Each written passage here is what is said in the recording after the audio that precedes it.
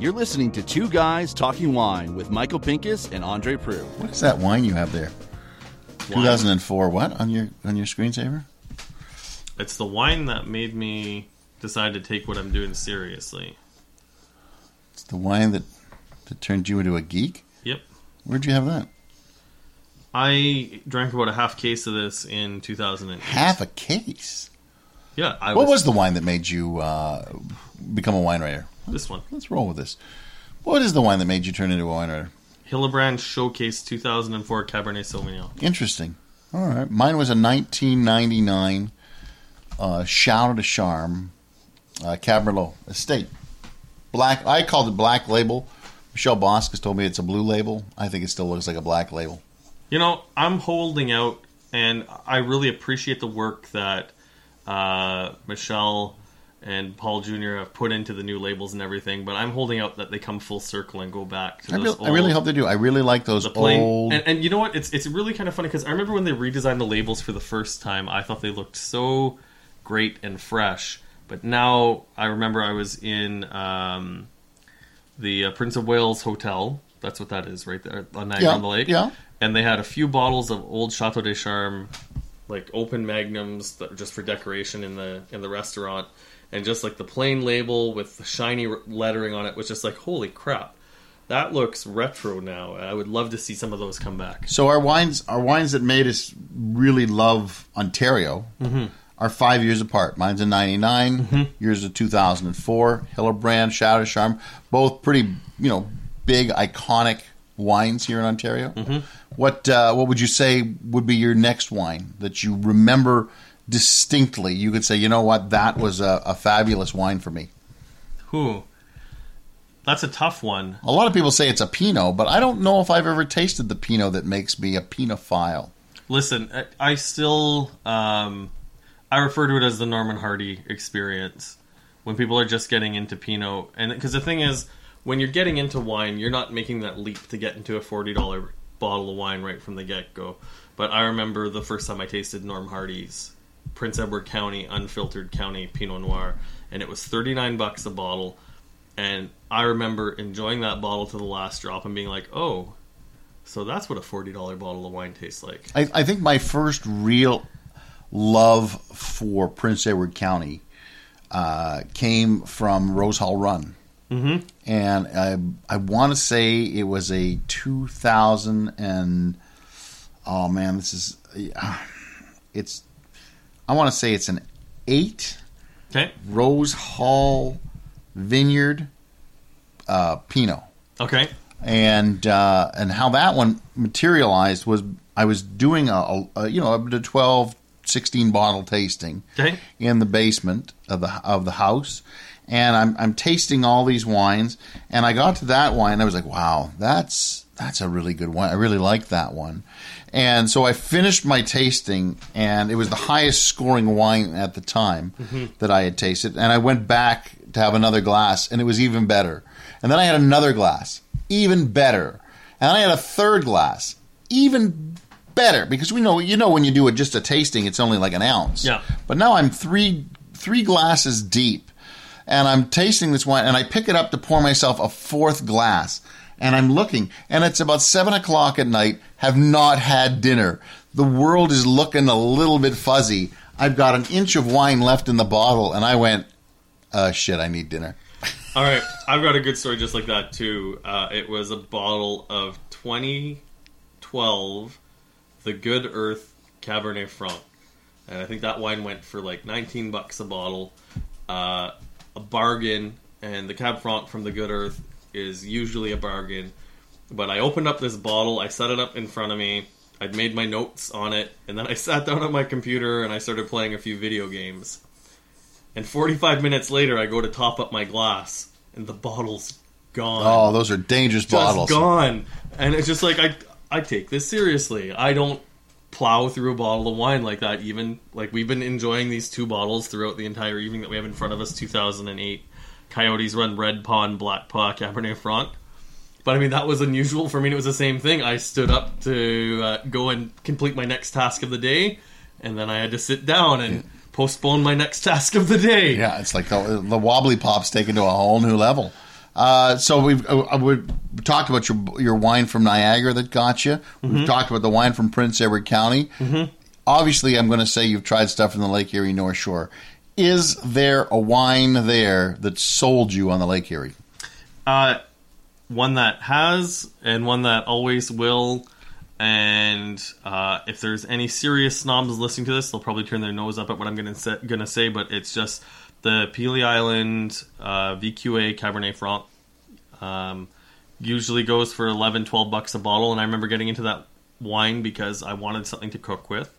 I wanted something that tasted good. I wanted something that didn't have a lot of sugar in it. And I think the neat thing about that wine is even at the price, it tastes like Cabernet Franc. And it's very affordable, but it's always more ripe in terms of flavor profile than anything in Niagara. So it reflects the Lake Erie North Shore as well. Well, I have kind of two stories that kind of sell me on the Lake Erie North Shore as a region. One, I used to do these things called wine challenges, where I would get a grape variety and I'd have people come in, they would taste, they would score, and then I would announce, the winner of that particular grape variety.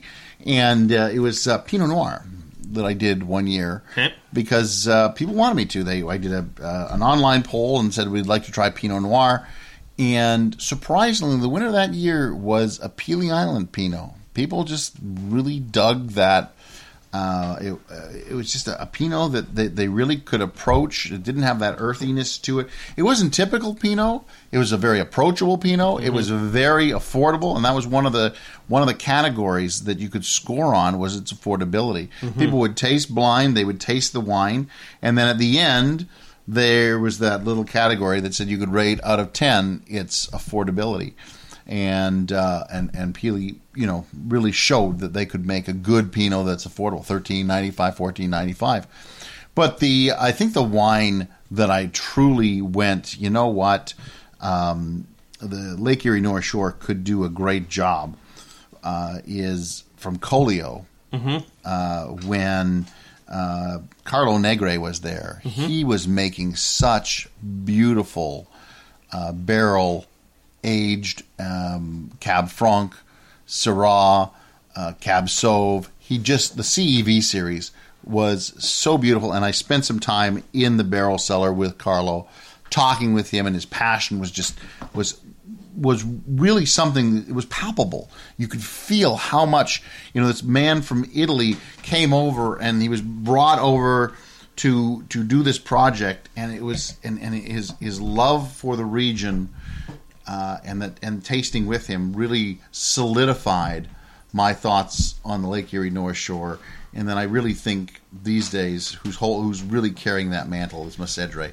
Yes, definitely Messedre. I had a chance to go through 2012 and 2013 Cabernet Sauvignon from them. Go to andrewinereview.ca and you can read my reviews. Both of these bottles are just like they're breathtaking in terms of their quality. And it's great to see that there's that small batch family run thing going on, because Colio and Pelee are both quite big wineries, and like I said, I know there's some people who probably turn up their nose at the fact that I love and will regularly talk about the Pelee Island Cabernet Franc, but I think when you're talking about wine in a wine region, that entry level category is the most important category in who's making wine in your region, because the people who are making the wine in that category have to be making wine good enough to convince people to buy the second bottle. I mean, the wine can be good enough. I mean, the price point will be good enough to get you to buy the first bottle, but the wine has to be good enough to get you to buy the second bottle. And I think we can say that in terms of Ontario, Pelee and Colio are both doing a good job at making sure that people are buying that second bottle. Yep. And I mean, if we're talking Niagara, we can say Peller is doing a good job as well, and Chateau des Charmes, Henry of Pelham. I mean, we're really lucky in Ontario to have people working in that entry-level segment, which we don't talk about enough. That's true. So we've talked Niagara, we've talked Lake Erie, we've talked Prince Edward County. We have to go a little bit outside the box right now. If you've seen the new wine country, are we talking about emerging regions? Emerging regions. Burning Kiln. Burning Kiln is yours. Burning Kiln Cabernet Franc. Okay, they're pretty good. I would agree with that. So we're in agreement that Burning Kiln seems to be doing a good job there. But there's something that does not appear on the map. So we're talking about the Wine Country Ontario map. And you and I spoke about it earlier off microphone. But I'm talking about those virtual wineries, ones that will not appear on the map because they don't exist outside of the web, online. Okay. They have stuff sometimes sold within wineries. Some wineries are very friendly to virtual wineries. But if you were to give a shout out to, say, 2 virtuals, I know it's tough. No, it's not. Oh, all right. So he's gonna only 2. You know what? I'm gonna toss out 3. I'm gonna toss out 3 because I can't narrow it down to 2. Let's see if we agree. I'm gonna go 2027 Cellars, Kevin Panagapka. Yeah. Knocking it out of the park with his Chardonnay that is even making you think of ripping up your ABC card. It's really I tried that at Cuvée, and it was the Aberdeen or was it the Wismer? Was the Wismer at Cuvée. So it was the Wismer one. At $20, that $22.95 was an outstanding bottle of Chardonnay, and I looked at Kevin Panagapka, and I wanted to punch him in the face because I'm like, I don't really, because I just wanted to high five him and give him a big hug. I know you wanted to hug him in a different way, but I just wanted to punch him because I was like, this is a great bottle of wine for that price. I was really floored by what he was doing at that price point. Winery number 2, Batchelder. Thomas Batchelder. Thomas doing great work. But you know what? I think it's a no-brainer. I don't think a lot of people think of him as virtual, but he doesn't have a place that sells the wine. He doesn't have the ambition of his project is just unbelievable, but the quality of the product in all 3 regions. So anyone not familiar with Thomas Batchelder, what he's doing is he's making wine in Oregon, Niagara, and Burgundy because he believes they're the best climate for Chardonnay and Pinot Noir. And True. He brings in these gorgeous wines that are truly reflective of the terroir where they made. So every year you can pick up a bottle from each 3 regions, and they're definitely reflective of the vintage. And while he is doing that, he's still also making wine at places like Domaine Caylus. Yep. 16 Mile. I'm not sure he's working there anymore, but he was definitely attached to that winery. Oh, he was at the beginning. He was, yep. And just he's left his mark, I think, on a lot of wineries. Granted, the one that he really did start, Le Clos Jordan, yep. is now long gone. But and I don't know if you know this, Andre. Did you know that Constellation Canada changed their name? I did, to Arterra. Arterra, yeah, Ontario Wines of Canada. So yep. That's great. I don't know if we've ever mentioned that because we had talked to Constellation at one point, and they didn't know what name they were going to go with. Yeah, but I mean, I think they're still holding the hand and vice. Like, there's still some hand holding going on with Constellation. Well, they are their agent. Yeah. So you had a third virtual. I'm waiting for this one. Still new out of the hop, but it was Meldville with Derek Barnett. It's really interesting because we were fortunate enough to taste his first Chardonnay last year. Yep. And I remember it being good. I mean, it was a little bit textbook. If anything, it was a little bit boring at the time we tasted it. Which one? The Chardonnay? The Chardonnay. Oh, yeah. And then, well, no, I still liked it. I know I still liked it. I mean, it was good. But when we're talking about Kevin and Thomas, yeah, okay. I wouldn't have held it up to those 2. But I recently tasted it at Archive Wine Bar, where it is the cheapest Chardonnay on his by the bottle menu. By the way, for $40 a bottle. Yeah, it has just aged so perfectly that it was like the moment when you put on 3D glasses and the picture pops out at you. As your dog has decided to go into the garbage can, which is, oh boy, I don't know. He's probably chewing on a chicken bone or something like that. No chicken bones in the garbage. So yeah, I would agree with you on Meldville. I know his second edition is what he's calling them are coming out shortly. I love it. I love how he's keeping track. I think if anything, Meldville is the winery to watch in 2017. And he also won the Ontario Wine Awards best Chardonnay under $20. I would shout out one more, and I tried his 2016 Pinot Gris last night. And you know what my thoughts on Pinot Gris were? Yeah, I know. You've lost your mind. But since we've talked Chardonnay, I thought I would throw my second most boring grape variety out there, Pinot Gris. But second most boring. What's the first? Chardonnay. Oh, you're insane, man. Yeah, I have my moments. So, Pinot Gris from Narai Cellars. The 16 is really beautiful. It has its moments. It's got a kind of a fruit-driven, more citrusy palate, while on the finish, it's got a bitter note that helps to balance out the fruit. If you haven't tried it, I would definitely give it a go. And they're in his 15 Viognier. Yeah, the Viognier was... The Viognier was one that it stood out at Cuvée. I don't know if we mentioned it gave it its proper due. But very good wine. Yeah. So there you go. So what are we going to call this podcast? We literally just sat down because you were looking at... So the reason this started was we were looking at the background on my cell phone, which is the bottle shot of the Hillebrand 2004 Showcase Cabernet Sauvignon. It made me wonder why you had that on your phone. And it's all about where your love for wine starts. Yep. And it's not just about, one day I thought, well, there's a buck to be made in wine. Okay, well, you know what? Since we're the day after Father's Day, I got to take it right back to the beginning then. We talked about my love of wine, what made me get serious about wine. But I always tell people that I was fortunate enough that when I got into wine, I was able to skip the whole Wild Vines, Blue Nun, Black Tower phase because my parents were drinking real wine. Granted, it was Lindemans and Wolf Blass, but I got to skip a lot of steps. Kind of dive right in and then figure out what was good and what wasn't. And I owe that to my father and my parents. So, what was your first bottle of wine that you remember drinking? Not the wow factor. What was your first bottle of wine? I just remember drinking Wolf Blass Cabernet Sauvignon, really liking the fruitiness of it. See, mine would go to... My father was not a drinker in any way, shape, or form. My mother liked wine to an extent. She drank Shakespeare's favorite wine, Colombard. But what my father liked was Deinhard Green Label. That was his wine. He would buy it by the case, and on a Sunday night, he would pull out a bottle, and that was the wine. It's a slightly sweet Riesling, but that's what the man liked, so you can't, fault him. But, God bless him, because, I got the wine bug somewhere, and it's gotta be there.